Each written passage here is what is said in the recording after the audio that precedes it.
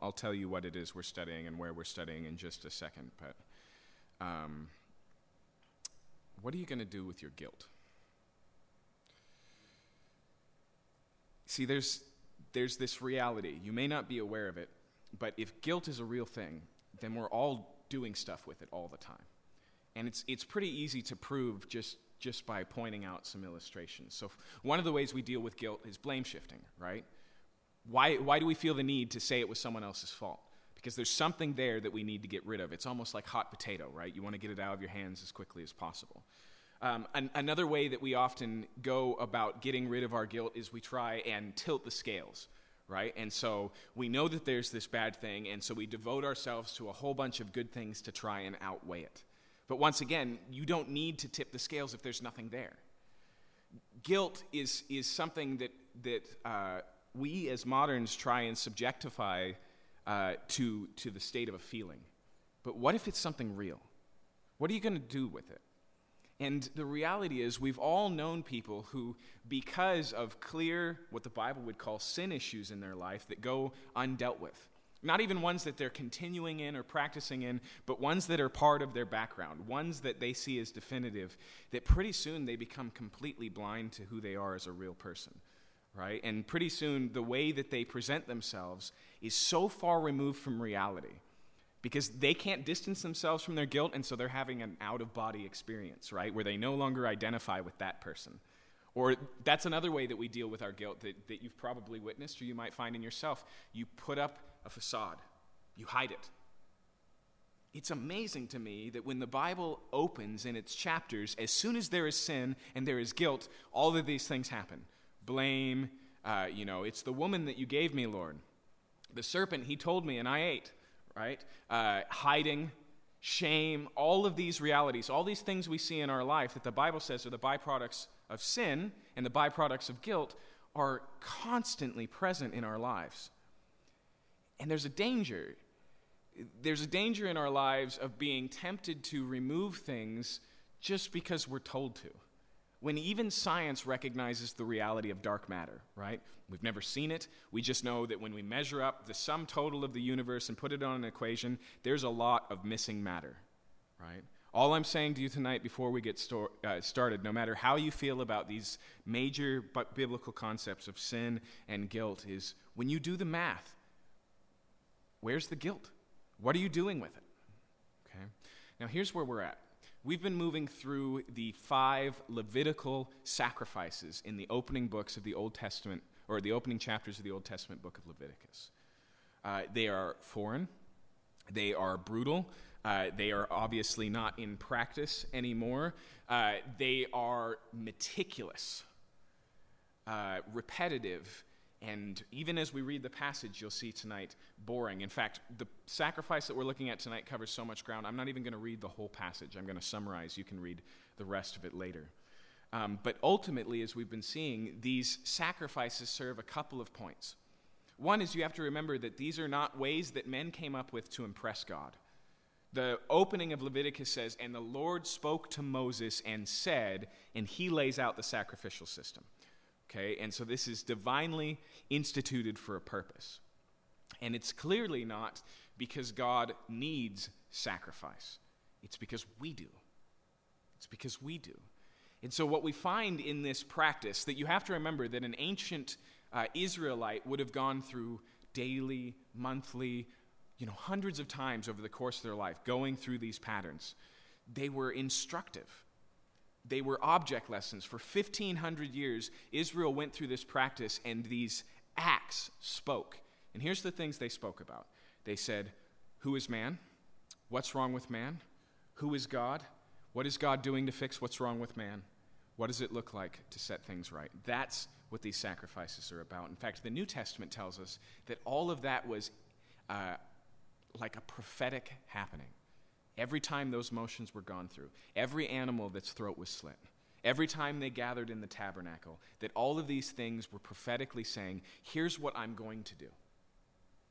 And that's what God has done in Jesus Christ. And so it may seem ancient and it may seem foreign, and I know that if you've ever tried to read the Bible, the second place you derail, right after the genealogies in the book of Genesis, the second place you derail is the book of Leviticus. But the issues underlying this are the big issues. Not just the big issues of the Bible, but the big issues of God, the universe, and everything, the issues. And so as we look tonight, we'll be looking at what's traditionally been called the sin offering. Some people argue that it'd be better called a purification offering, and we'll see why. But here's what's unique about it before we look at it. The last 3 sacrifices we looked at in Leviticus, they're lumped together, and they're all free will sacrifices. Each one of them is just given because the offerer wants to. And they all speak volumes. If you've been with us for the last few weeks, we've seen that. Secondly, they all are said to be a pleasing aroma before the Lord. Okay? And so it's worship in its truest sense, brought freely just because you want to worship God. But the 2 sacrifices we'll look at tonight and next Sunday, these sacrifices have to do with necessary sacrifices. When this happens, you must do this. And specifically, they deal with not pursuing a relationship with God, but when that relationship is broken, right? When things have been derailed. This is how you get back on track, okay? So with that being said, if you have a Bible tonight, you're going to want to open it to Leviticus chapter 4. If you don't have a Bible, there's one tucked in the back of a pew nearby that you are more than welcome to use, and you can use the index to find the Old Testament book of Leviticus. It's the 3rd book, and then turn to chapter 4.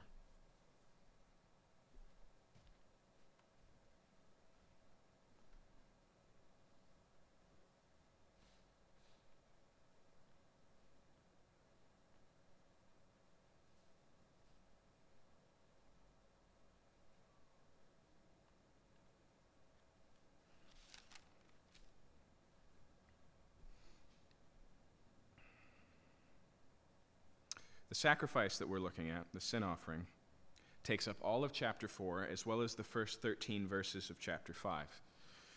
We read the whole thing through this morning, and I don't necessarily regret that, but I don't feel that it's necessary. And so I'm going to explain what happens in chapter 4. We're going to read a portion of it, and then we're going to jump directly into chapter 5. Chapter 4 presents the sin offering for different categories of people. First, the high priest. Then, if the nation as a whole has sinned, then the leaders of the nation, and then the commoner, okay? And what we'll see as we read this is that the sacrifices are, for the most part, the same. What changes is what the offering is, the highest being a bull for the nation or for the high priest, and the lowest being a female goat or a female lamb for the common Israelite. And then what's done with the blood. Okay, once again, the high priest in the nation of Israel, the blood is taken all the way into the holy place of the sanctuary, sprinkled towards the veil and put on the altar of incense, whereas the commoners is just dumped out at in the courtyard at the altar of burnt offering, where the sacrifices usually take place. Other than that, it's the same thing, and we'll talk about why that is, but for that reason, we're just going to look at the high priest, just so we can familiarize ourselves with the sacrifice. Then we'll jump forward to chapter 5. So beginning here in chapter 4, verse 1.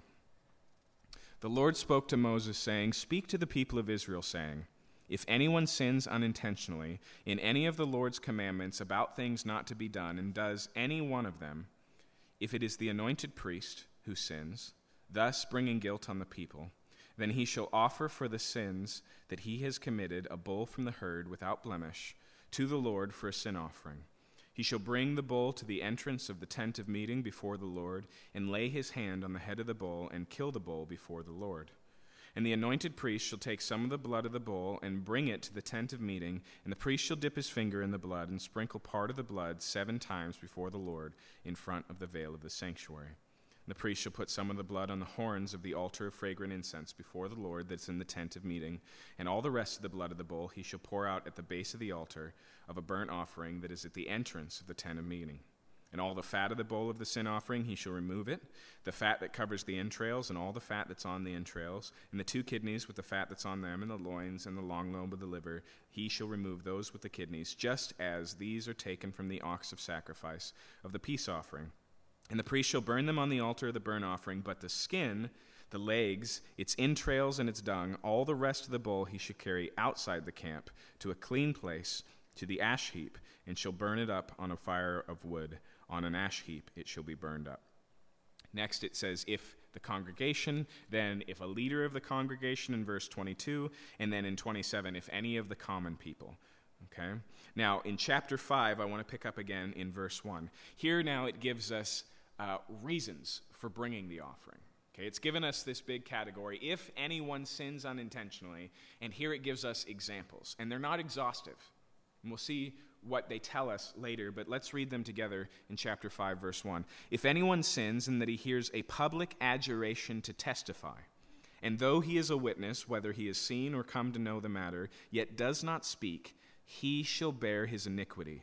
Or, if anyone touches any unclean thing, whether a carcass of an unclean wild animal, or a carcass of unclean livestock, or a carcass of unclean swarming things, and it is hidden from him, and he has become unclean, and he realizes his guilt, or if he touches human uncleanness, whatever the sort of uncleanness may be with which one becomes unclean, and it is hidden from him, when he comes to know it and realizes his guilt, or if anyone utters with his lips a rash oath to do evil or to do good, in any sort of rash oath that people swear, and it's hidden from him, when he comes to know it and he realizes his guilt in any of these, when he realizes his guilt in any of these and confesses the sin he has committed, he shall bring to the Lord as his compensation for the sin that he has committed a female from the flock, a lamb or a goat for a sin offering. And the priest shall make atonement for him for his sin. But, it continues here in verse 7, if he cannot afford a lamb, then he shall bring to the Lord as his compensation for the sin that he committed 2 turtle doves or 2 pigeons, one for a sin offering and the other for a burnt offering. Now jump down again to verse 11. But if he cannot afford 2 turtle doves or 2 pigeons, then he shall bring as his offering for the sin that he has committed 1/10 of an ephah of fine flour for a sin offering. He shall put no oil on it and shall put no frankincense on it, for it's a sin offering. And he shall bring it to the priest, and the priest shall take a handful of it as a memorial portion and burn it on the altar on the Lord's food offerings. It is a sin offering. Thus the priest shall make atonement for him for the sin which he has committed in any one of these things, and he shall be forgiven, and the remainder shall be for the priests, as in the grain offering. Let's pray.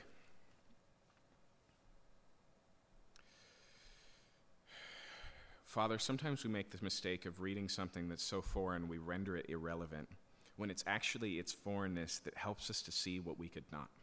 It helps us to get beyond our own assumptions and our own culture, to see things from a different angle that makes clear what was unseen. I pray that that'd be the case by your Spirit tonight, that as we look at this afresh, we would recognize these realities that this sacrifice points to, and that we would see the good news of the doctrine of sin. We pray this in your name. Amen.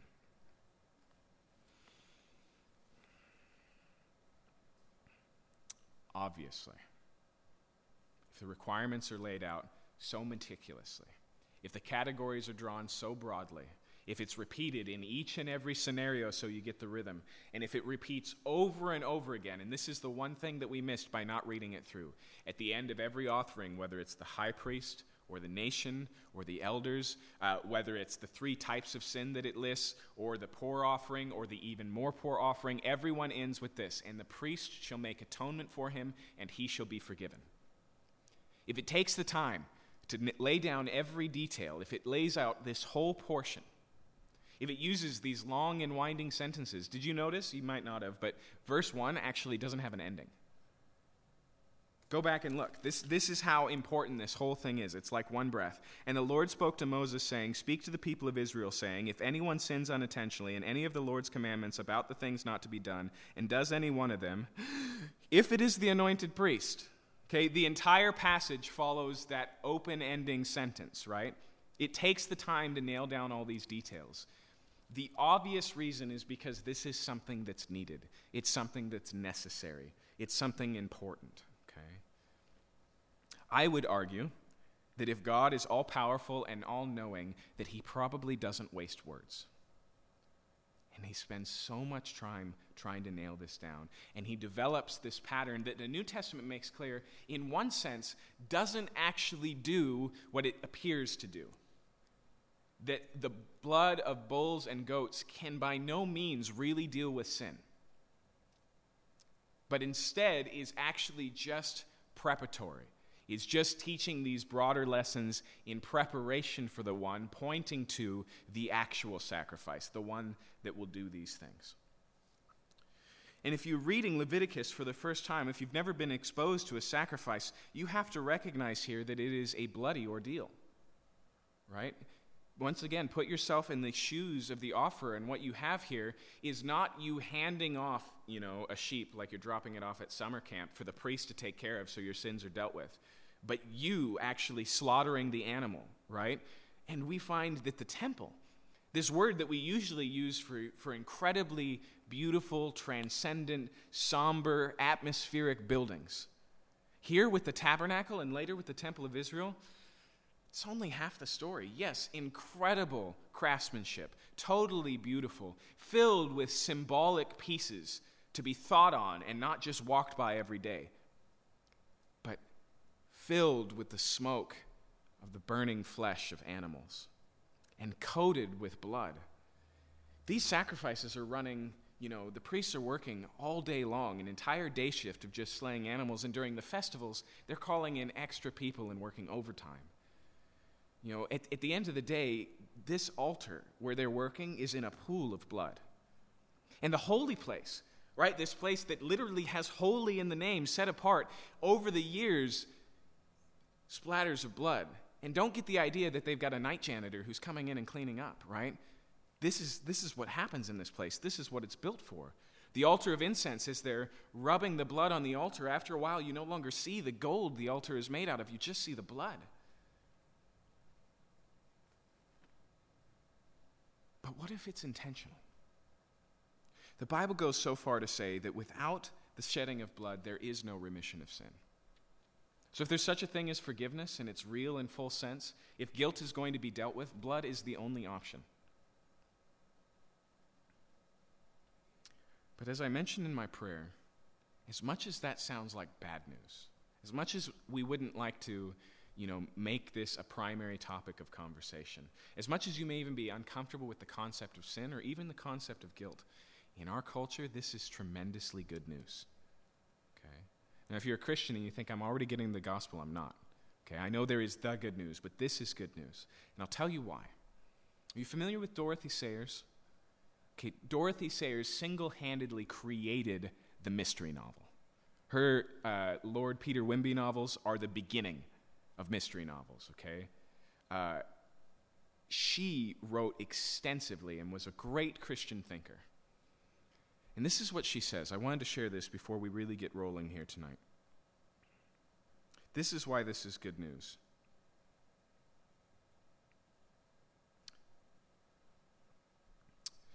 One of the really surprising things about the present bewilderment of humanity is that the Christian church now finds herself called upon to proclaim the old and hated doctrine of sin as a gospel of cheer and encouragement. The final tendency of modern philosophies, hailed in their day as a release from the burden of sinfulness, has been to bind man hard and fast in the chains of iron determinism. The influence of heredity and environment, of glandular makeup, and the control exercised by the unconscious, of economic necessity and the mechanics of biological development have all been invoked to assure man that he is not responsible for his misfortunes and therefore is not held guilty. Evil has been represented as something imposed upon him from without, not made from within. The dreadful conclusion follows inevitably that as he is not responsible for evil, he cannot alter it. Even though evolution and progress may offer some hope of alleviation in the future, there's no hope for you and me here and now. Here's what she's saying in summary. Because our culture has become obsessed with saying that you are just the byproduct of your environment and of your genetics and of your hormones and of your economic status and of all of these aspects, it may have been trying to remove the blame, but what it's done is left the guilt standing.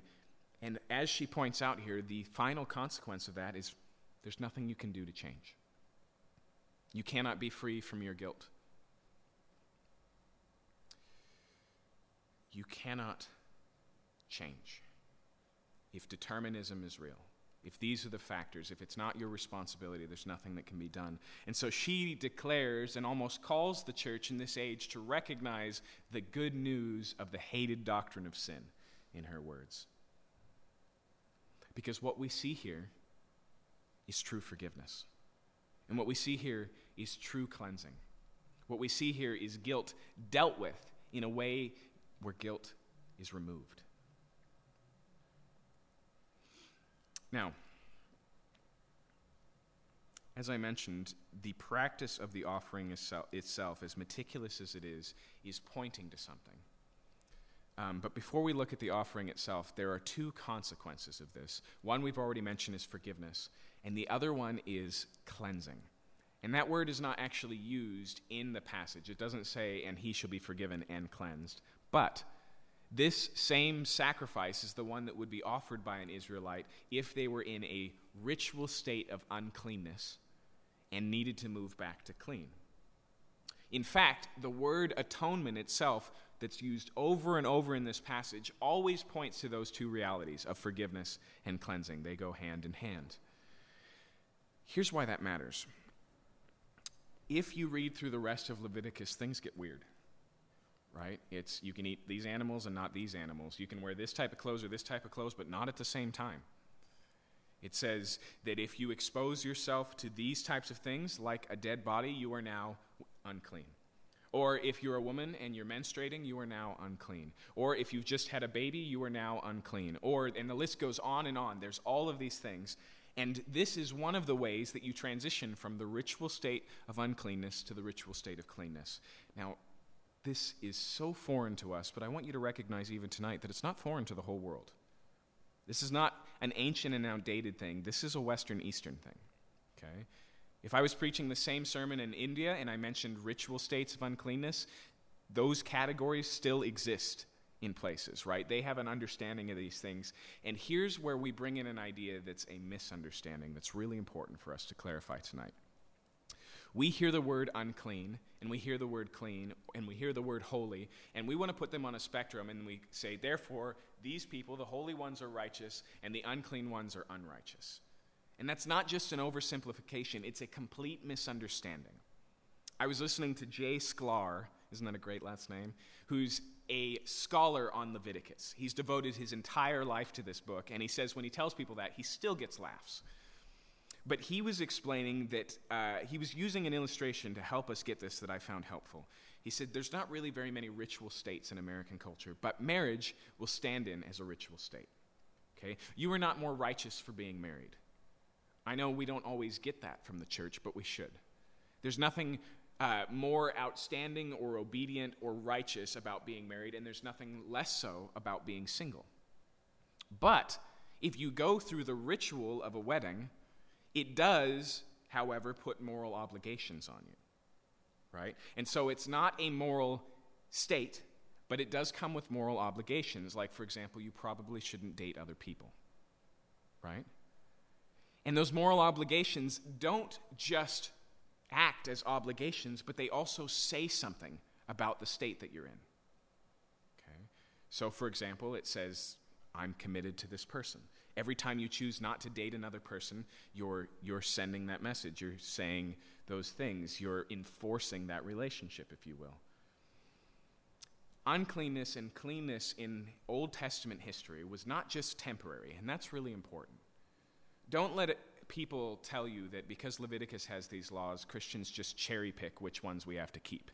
And so they say, these ones we have to keep, these ones we ignore because we like lobster. That's not how it works, okay? Leviticus is like the don't walk on the sign that now says walk. It's a temporary thing for the nation of Israel to the coming of Christ. And Jesus deals with this, and the New Testament deals with this, and it also unpacks the meaning for us. But even the Jews understood that all of these external things, which got them asking what types of questions? What is holy? What is unholy? What is pure? What is impure? How does this work? How do we transition from one? It's like contamination, right? That's a pretty appropriate metaphor. And then washing, also an appropriate metaphor. It gets them thinking about all these things, and what you discover is all of these externalities are really about an internal truth, okay? Which impurity is still a good metaphor for. The reality of all of the Old Testament laws of purity have to do with the fact that aside from your guilt and whatever caused it, there's something deeper. It's not just an action. It's not just a decision you made in life. And once again, this may seem foreign to you, but we've all experienced this. Have you ever been shocked by your own behavior? Or in apologizing to someone said, I don't know where that came from. What's come over me? Have you ever tried to change a behavior in your life and you thought it would be totally easy to do so, and then you discovered that this is who you are? Have you ever made an inner vow that you'd never be like your parents, and then you find those exact same words or those exact same behaviors spilling out in your own life? Jesus says, listen, it's not what a man eats that makes him unclean, but it's the defiled heart. It's out of the heart that uncleanness of all sorts spills. And I want you to recognize tonight that that's not Jesus changing the script. That's not him introducing and using an old metaphor in a new way. That is what it was built for. And here's how I know it. Because David, the psalmist, David, the king of Israel, David, who was a Jew, prays in Psalm 51, create in me a clean heart, O God. He got it. He understood what was involved. And you know what's really interesting about that verse? There's two Hebrew words for create that could both be translated create. There's asa and there's bara, okay? If you create a chair, you asa it. If you create a good meal, you asa it. Bara is only ever used of God. And the implication of this word is it's a creation that only God can do, like creating the universe in Genesis chapter 1, verse 1. That's the word that David picks up on. So what he's recognizing is that this impurity issue is not something that he can overcome on his own. Okay? Now, when you understand that reality, suddenly a lot of things make sense. Like it spends chapters talking about what to do if you're having issues with your house and mold. Okay? Now, the cleanliness laws or the purity laws are not about hygiene. But hygiene does teach us something, right? You can be having health problems just because of something you can't see behind the walls, right? And if that continues to grow, it doesn't matter how many times you bleach the wall, you're still slowly poisoning yourself. You can have a rash on your arm, and maybe it's just a rash, but it could be something a lot worse, right? And so you have to look deeper, and you have to wait and see what happens, and you have to observe the pattern in your life. All of these things are pointing to the reality that I heard once put this way. If you steal a horse, it doesn't make you a horse thief, it just proves you are one. Right? There's something before the action.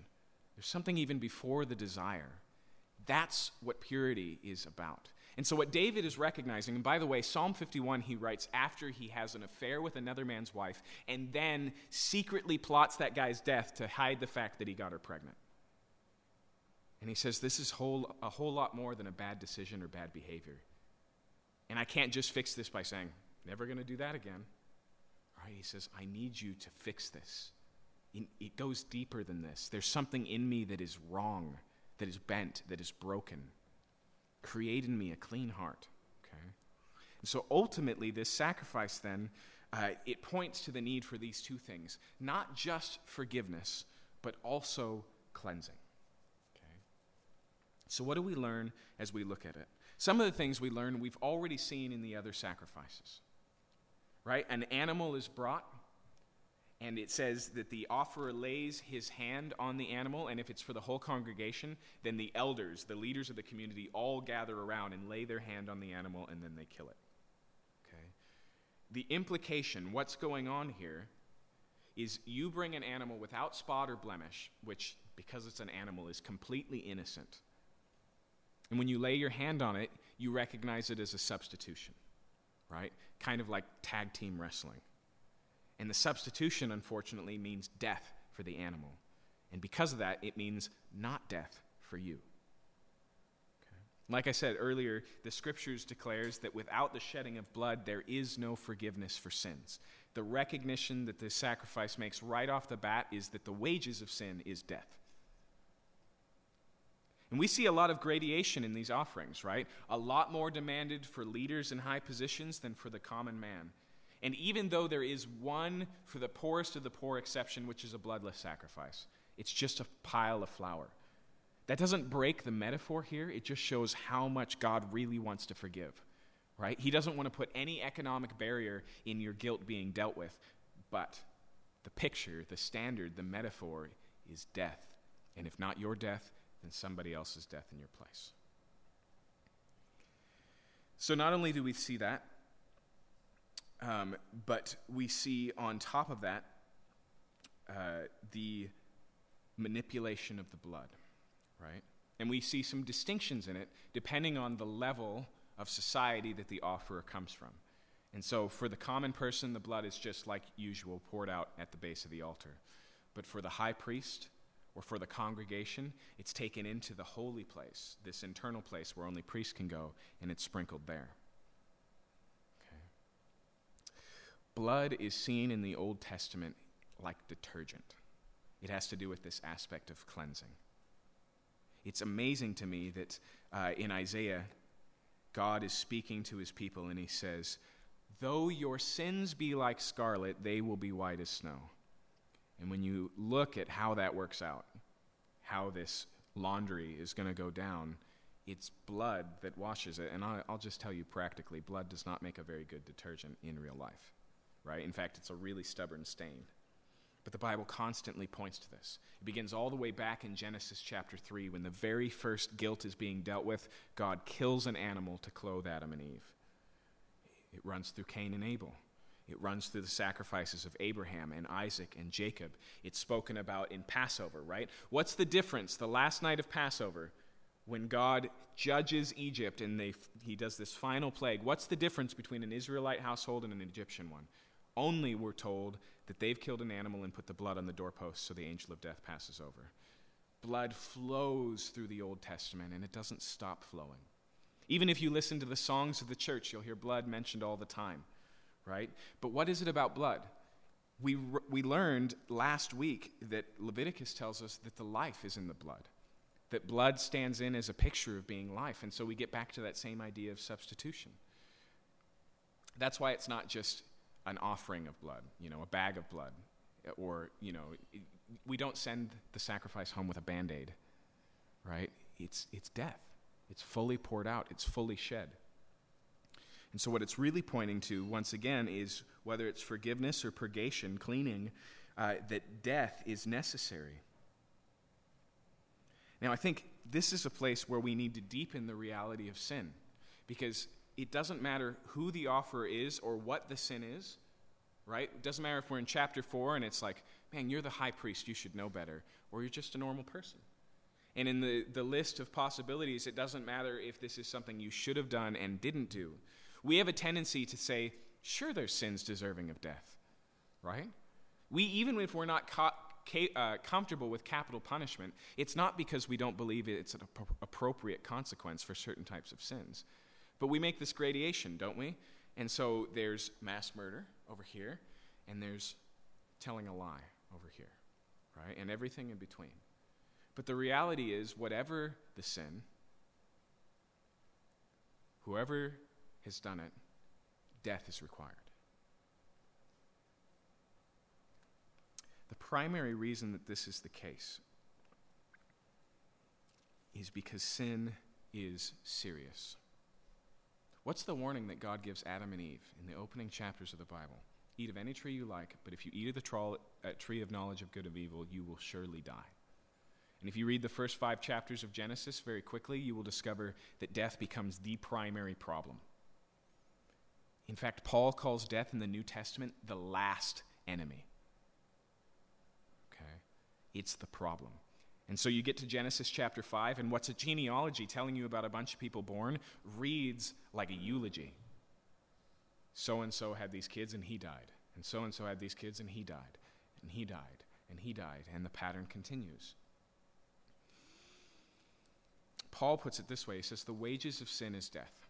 And take that metaphor and use it tonight. Wages. Let me put it in modern terms. The paycheck of sin is death. Okay? It's your due. It's what you're owed. It's the consequence, right? And to point out something obvious, death is a constant in human life. It's not something escapable. It's hardly, for human life, even something that's delayable. As much as every year a magazine comes out and predicts in 20 years we will live, hundreds of years more, it's just something we talk about, right? It's still hypothetical, but the reality of death is present. And the Bible says the reason is because of sin. Now, that being said, at the same time here, we see that God recognizes a gradation in responsibility and consequence.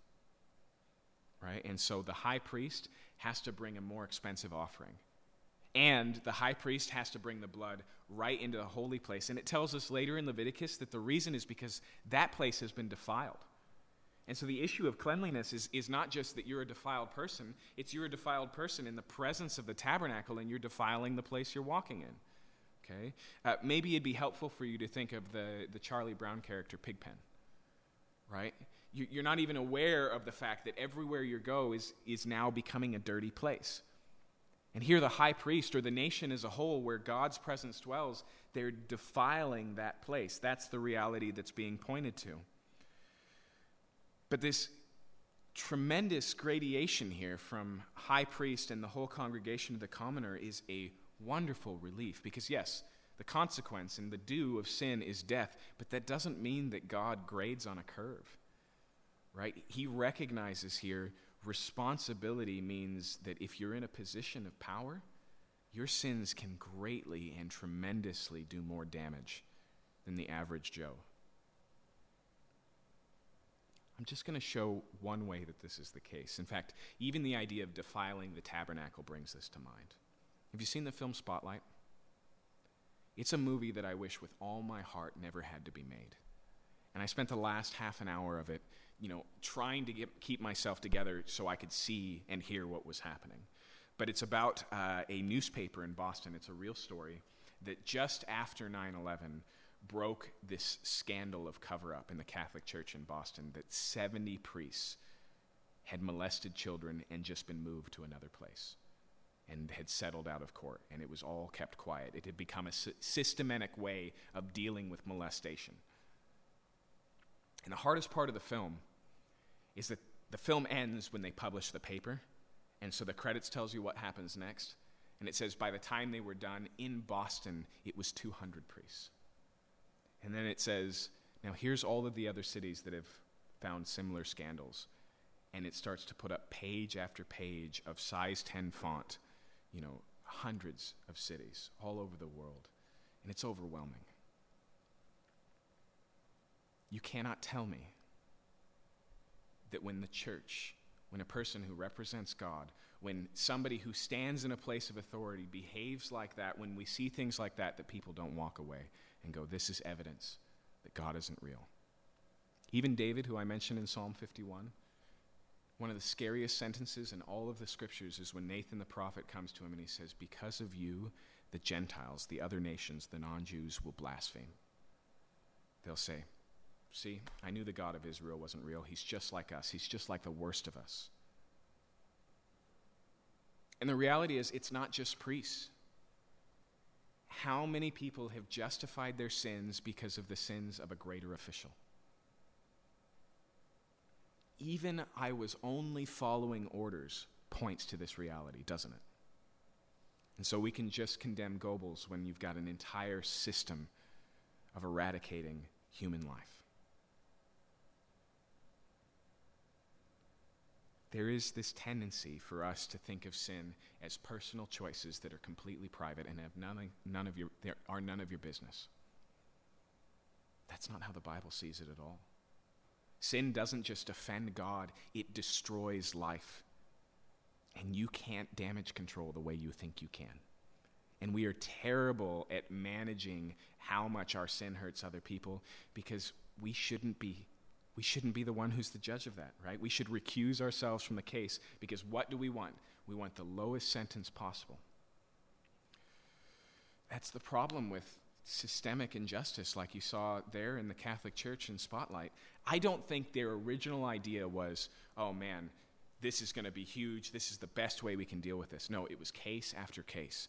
But every time it got a bit more shameful and it got a bit more dangerous and there was more at stake and it just steamrolled.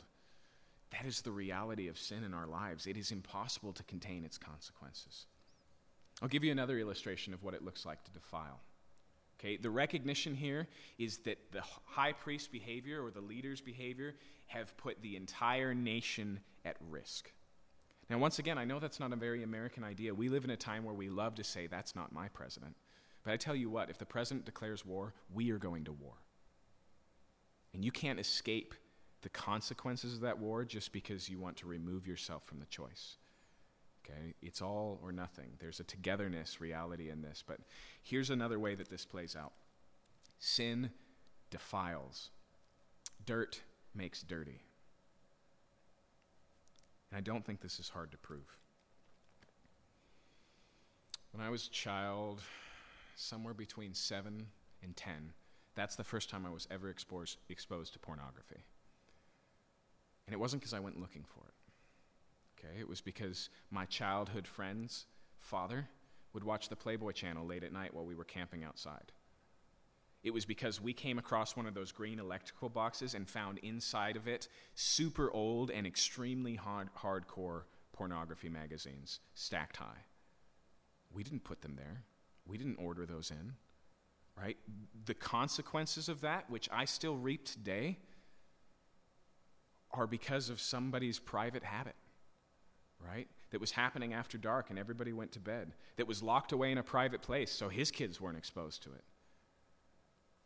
You see, we are so quick, not just to relegate guilt to being irrelevant, but relegating sin to being undamaging, and it's just not true. And the sacrifices here recognizes that. It recognizes that leaders can bring consequences on an entire country. When we look at the sacrifice itself, other than what we've already mentioned, the price of the sacrifice and what's done with the blood, other than that, it's pretty consistent. In each case, we see that the animal is brought, that the hand is laid on it, but there is something unique about this sacrifice. Did you notice? It's confession. Here in chapter 5, it says that when you lay your hand on the animal, you confess the sin. You see, all the sacrifices that we've looked at recognize the reality of a sinful person in the presence of a holy God. And so death is a component of that. But this is about sins, plural. This is about specific sins. Right? And so confession becomes a part of the paradigm. Now, we'll come back to that, but there is one other place where we need to broaden out the boundaries of how we think about sin. Did you notice how strange the list of reasons to bring this sacrifice is?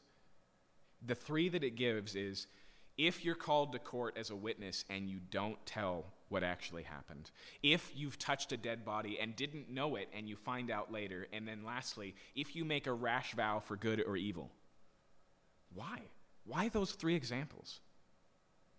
First off, recognize here that like all of the Old Testament law, it is apodictic in nature, which is just a word that legal language uses to say that it's exemplary. Right? When it says don't muzzle an ox when you're treading your grain, that doesn't mean, oh, sweet, well, I'm going to use a donkey because that's legal. Right? It's giving an example of a deeper principle. And so these 3 are chosen for a reason, but they're not the complete list. They're not the only reasons to bring this. What do we find out when we look at these 3? There's 3 things that we find out that are super surprising. Okay, what do we see in the first one? The idea here that it presents is that a crime has happened, you're called as a witness, and you fail to testify. Recognize first and foremost, this is not an action but an inaction. And it says, you're guilty. You see, another place where we get it wrong as moderns is we are so individualistic. We don't see our responsibility for other people. Now, this is not a consistent principle. There's other places where we're really getting this. And even this idea of speaking up when injustice is being done, we're seeing happening play out in our nation right now all the time. But the principle here plays out when you see sexual harassment at work. Right? It plays out in spotlight for not just the priesthood, but all of the people of Boston who knew these things and were unwilling to look the truth in the eye. For every mother who, for the sake of the church or whatever, just settled out of court and kept things quiet. There is this reality of responsibility that means if you see something, say something. It was said maybe a century ago that all it takes for evil to succeed is for good men to do nothing. That's a much older principle than just a century ago. And so first we see what we would sometimes call sins of omission. not doing the right thing when you should do the right thing. But what's the next one? Once again, it goes into purity laws, and the idea here is not just that you're impure and you need to offer the sacrifice, but you don't know you're impure, and then you find it out. Why? Because you're a walking dirty bomb, right? You're exposing people to high-level impurity radiation, if you will, and it doesn't matter that you didn't know. So what we're talking about here is sins of carelessness. See, one of the ways that we deal with our guilt all the time is we explain it away as an accident. And I just want to tell you tonight that doesn't work. With low-grade sins, you might be able to get away with that for a while. But I have a friend who, when we were in high school, was in an elementary parking lot and backed out his car without looking and killed a child. And it almost destroyed him. And you could say up one side and down the other, it was just an accident and it wasn't going to bring that kid back to life. It recognizes here that carelessness in and of itself is sinfulness. When the Bible says to love your neighbor as yourself, one of the things that implies is awareness and attention, not just to what you're doing, but what's going on around you, right? Being concerned about the ritual purity state of other people.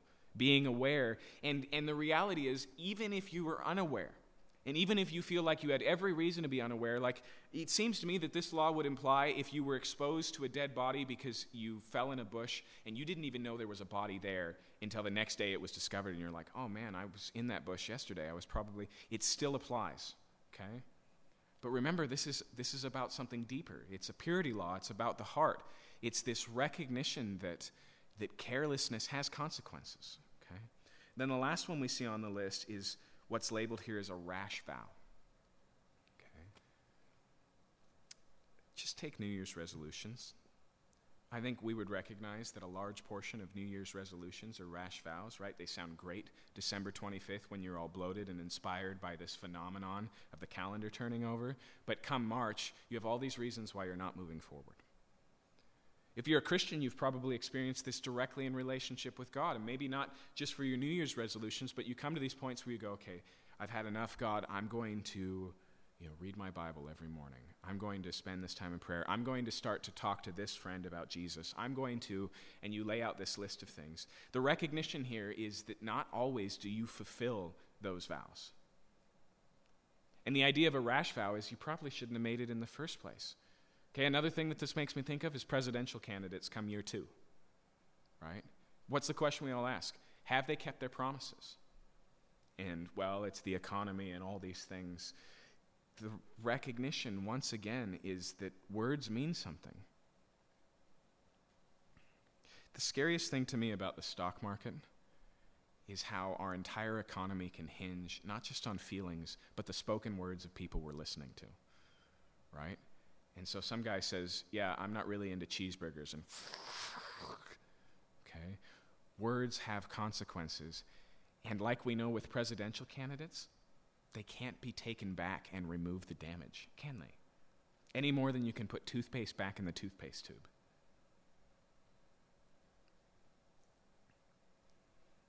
So we've got this broad reality, and the sacrifice promises cleansing and forgiveness, but it involves confession. Not excuses, right? And you can't say, well, I didn't mean to. And this is, by the way, not because God's unwilling to let you off the hook, more because the guilt is there, whether you like it or not. Now, the other thing that's unique about this sacrifice is that this confession happens, and here's how we usually think about priests. Maybe because of the influence of Catholicism, we think of it as the one receiving the confession. But if you pay attention here, the priest is an audience, but he's not the one you're speaking to. Over and over for this sacrifice, it says, before the Lord, before the Lord. The confession is made unto the Lord. The priest just happens to be present. Okay? Now, that's an important reality that we'll get to in just a second. But the idea of confession just means to agree with God, to label sin. Put it together. Imagine that you're a person and you've sinned as an Israelite, and it's the first time you've ever taken in a sin offering. And you lay your hand on this innocent animal that you've probably raised, and you state the sin and you slit the throat. Do you feel the recognition of that? Even, in an out-of-body sense, just going through the motions, walking through the pattern. But confession is scary, is it not? Right? Like I said, one of the things we do with our guilt is we hide it because it's a way that we manage damage. It's a way that we manage consequence. What if I lose my job? What if I lose my spouse? What if I lose all of the respect that I've built up? What if it derails all of these things? If you have not read Hugo's Les Miserables, the musical is great. The movies are fine. The book is something else.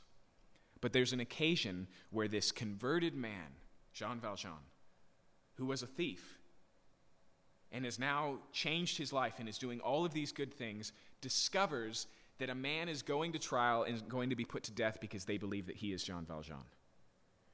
And he goes through this mental anguish where he's like, I have two choices here. I can go to court, or I can continue to do all these good things. And he says, but surely all of these good things outweigh the bad, and he hires a carriage. And as he's riding through the carriage, he's thinking, but it's one man versus the many. Surely, and the carriage breaks a wheel, and he gets out and he goes, maybe this is God getting me out, and so he hires another horse. And he keeps having this argument, and it pushes him, and he's making all of these reasons, and his hand is on the handle of the court case while it's in session, and he steps into the room, and he says, that man is innocent, and I know this to be the case because I am Jean Valjean. It's one of my favorite parts of the book. It's this reality of confession, right? It's this recognition that all of the excuses, all of the hiding aside, I am the criminal. I am the sinner. I committed the crime. I am guilty. Martin Luther has this tremendous passage where he says, God doesn't save fake sinners. He only saves real ones. So sin boldly and experience God's grace more boldly.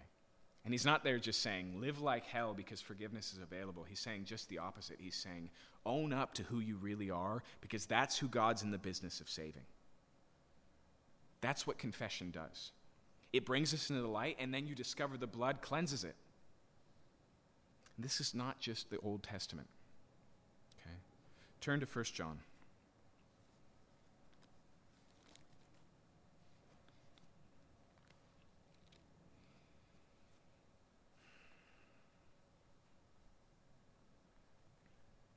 In the passage we're going to look at in 1 John, I want you to notice that John uses the same metaphors of the sin offering. It's clearly on his mind. Listen to what he says. This is 1 John chapter 1, verse 5. This is the message that we heard from him and proclaimed to you that God is light, and in him is no darkness at all. If we say we have fellowship with him while we walk in darkness, we lie and do not practice truth.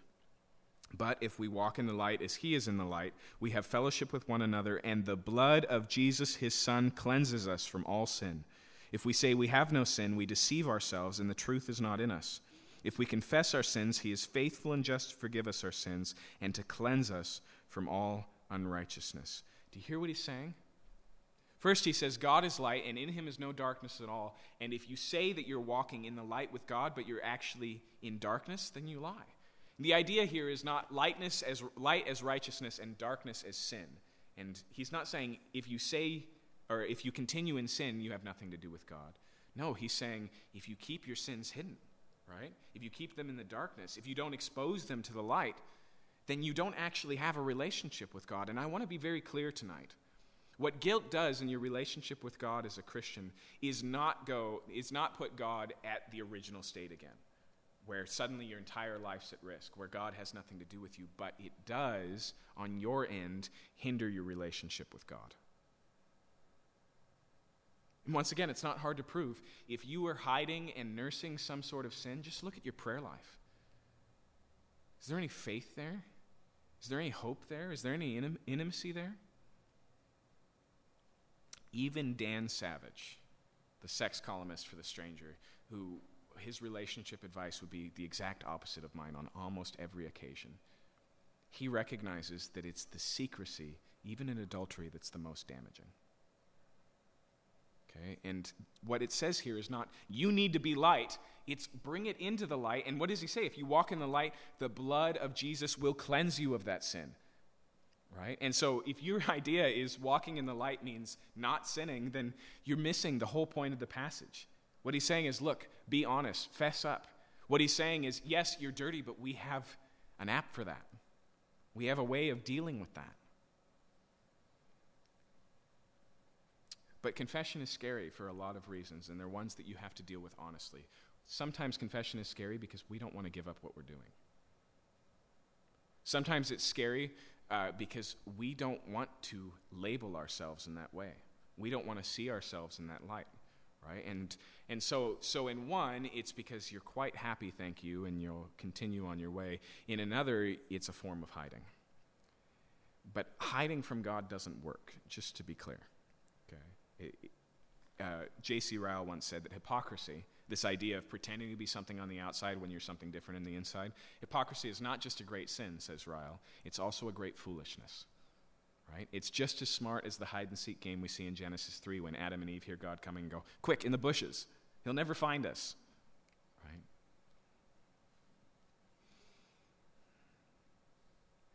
But once again, the confession here is to God, not to a mediator, not to a priest, but bringing it into the light. But I do want to point out to you that twice in the New Testament, it extends this metaphor in social ways.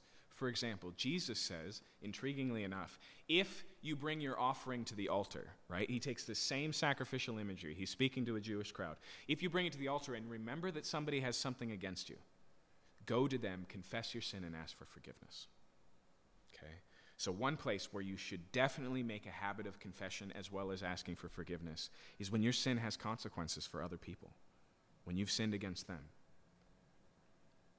Second, James unfortunately gives no caveats, gives no specifics. He just says, confess your sins to one another. And once again, he doesn't say confess your sins to the priest or to the pastor, but to one another. The one another's are the major bread and butter of what it looks like to live a Christian life in community, and that includes apparently confessing sin. And the reality is twofold.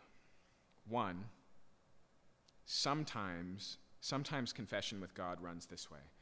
I know I should confess, so I'm going to talk to you about it, but I'm planning on continuing in it.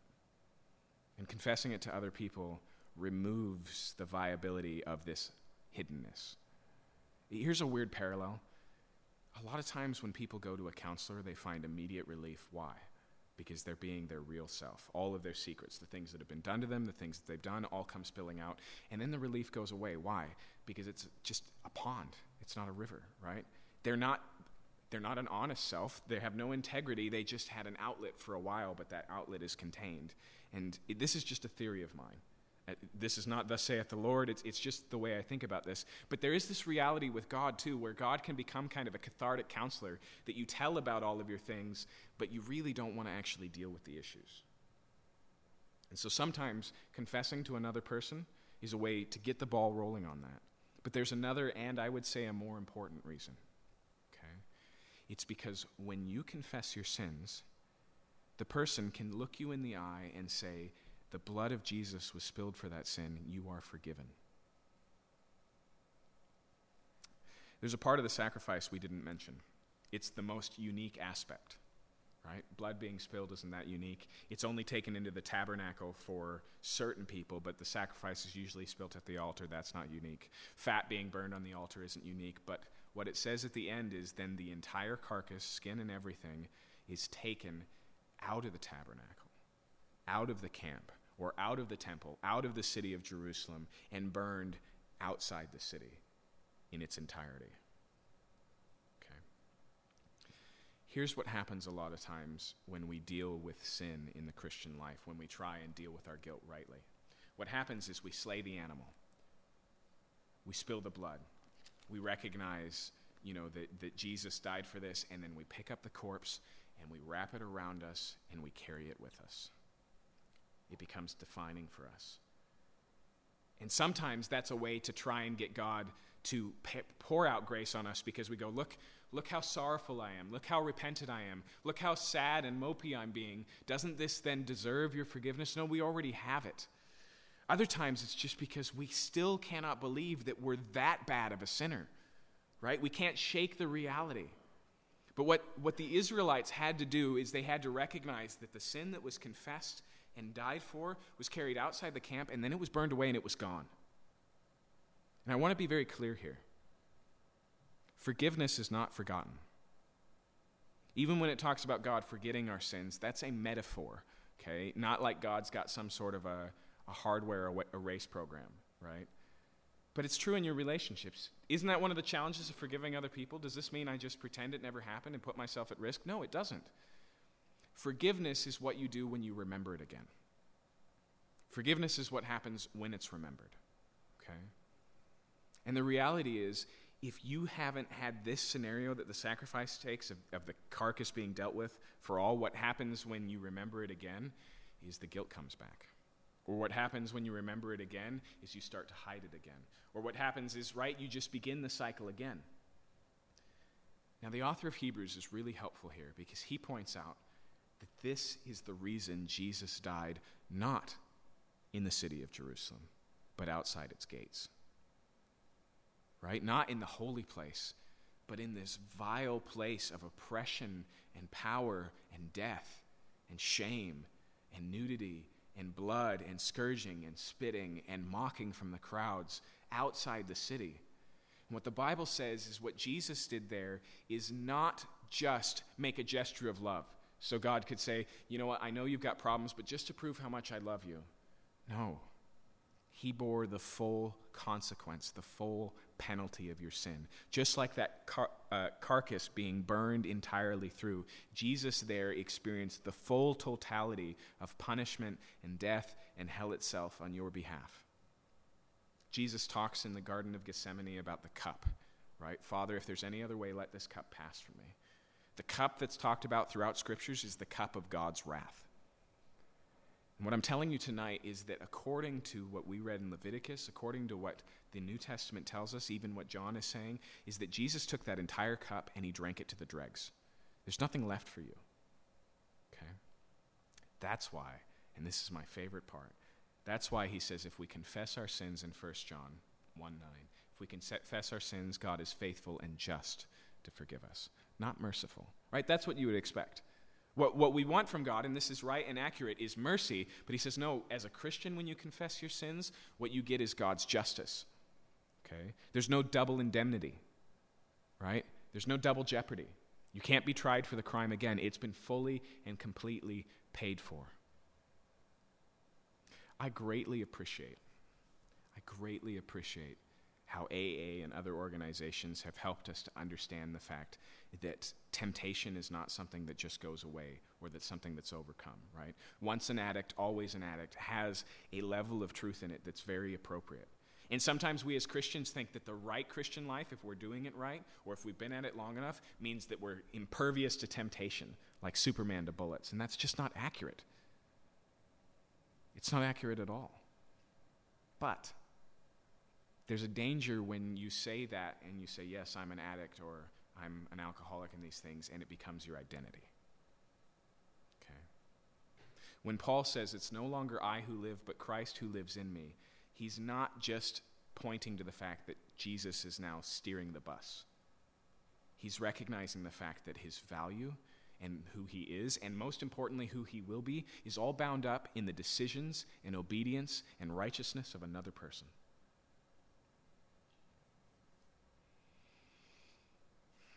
We were studying in 1 Corinthians chapter 6 before we got into Leviticus. And Paul lists a group of people. He says, don't be deceived. Because of these people, the wrath of God is coming on the world. And he lists them, and they're all identities. The idolater and the drunkard. And he lists some sexual sins, and he goes down the list. And this is what he says to the church. He says, and such were some of you, but you were washed. Why don't we have to keep the purity code anymore? In fact, the next time somebody challenges you on cherry picking in the Bible and saying these things are wrong and saying these things are now okay, say, no. This is a gospel issue for me. This is the bread and butter. It's the center. It's the heartbeat of what it's saying, because basically what Jesus did for us cleansed us in such a deep and full way, got really to the heart of the issue. Those other things are no longer necessary.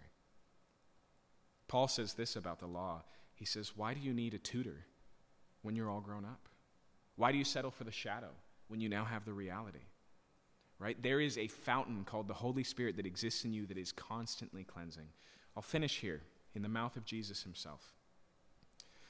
There's an occasion right before Jesus dies at the Last Supper where he gets up from the table, he girds himself in a towel, and he begins to wash his disciples' feet. And the real message of the passage comes in Jesus' words when he says, just as I, your master, have done to you, so also do to one another. But in the middle of it, there's this little aside conversation that happens between him and the Apostle Peter. He comes to Peter, he sits the bucket down, he kneels down, and Peter goes, no way, Lord. If anything, I should wash your feet. I will not let you. And he says, if you are not clean, you have no part with me. And Peter says, well, then wash my face and wash my hands, wash all of me, Lord. And he says, he who is bathed no longer needs to wash his whole self, but just his feet. Okay.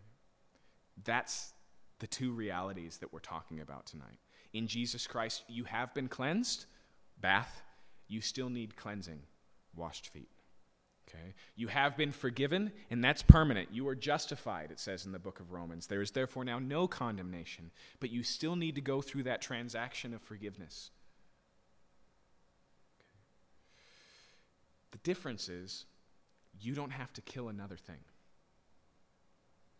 You confess your sins and you point to the sacrifice that those sacrifices pointed to, and you recognize that it was complete and it was sufficient. And yes, it may be true that the blood of goats and bulls could never deal with sin and bring forgiveness, but the death of God's only Son in your place on the cross did.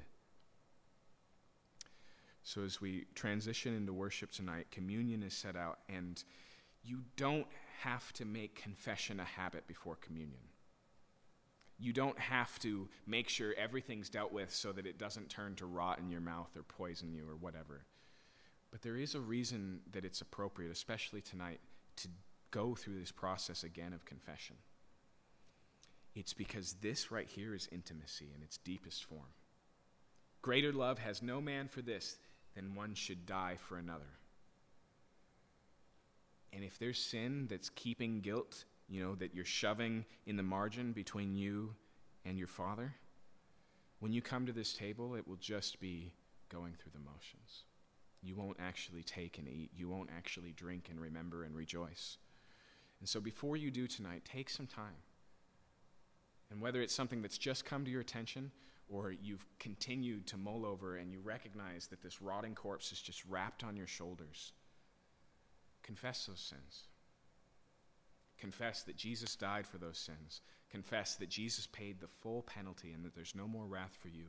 Let that corpse burn outside the city. And then enter back into a relationship with the God who loved you so much he made all of that possible. Let's pray.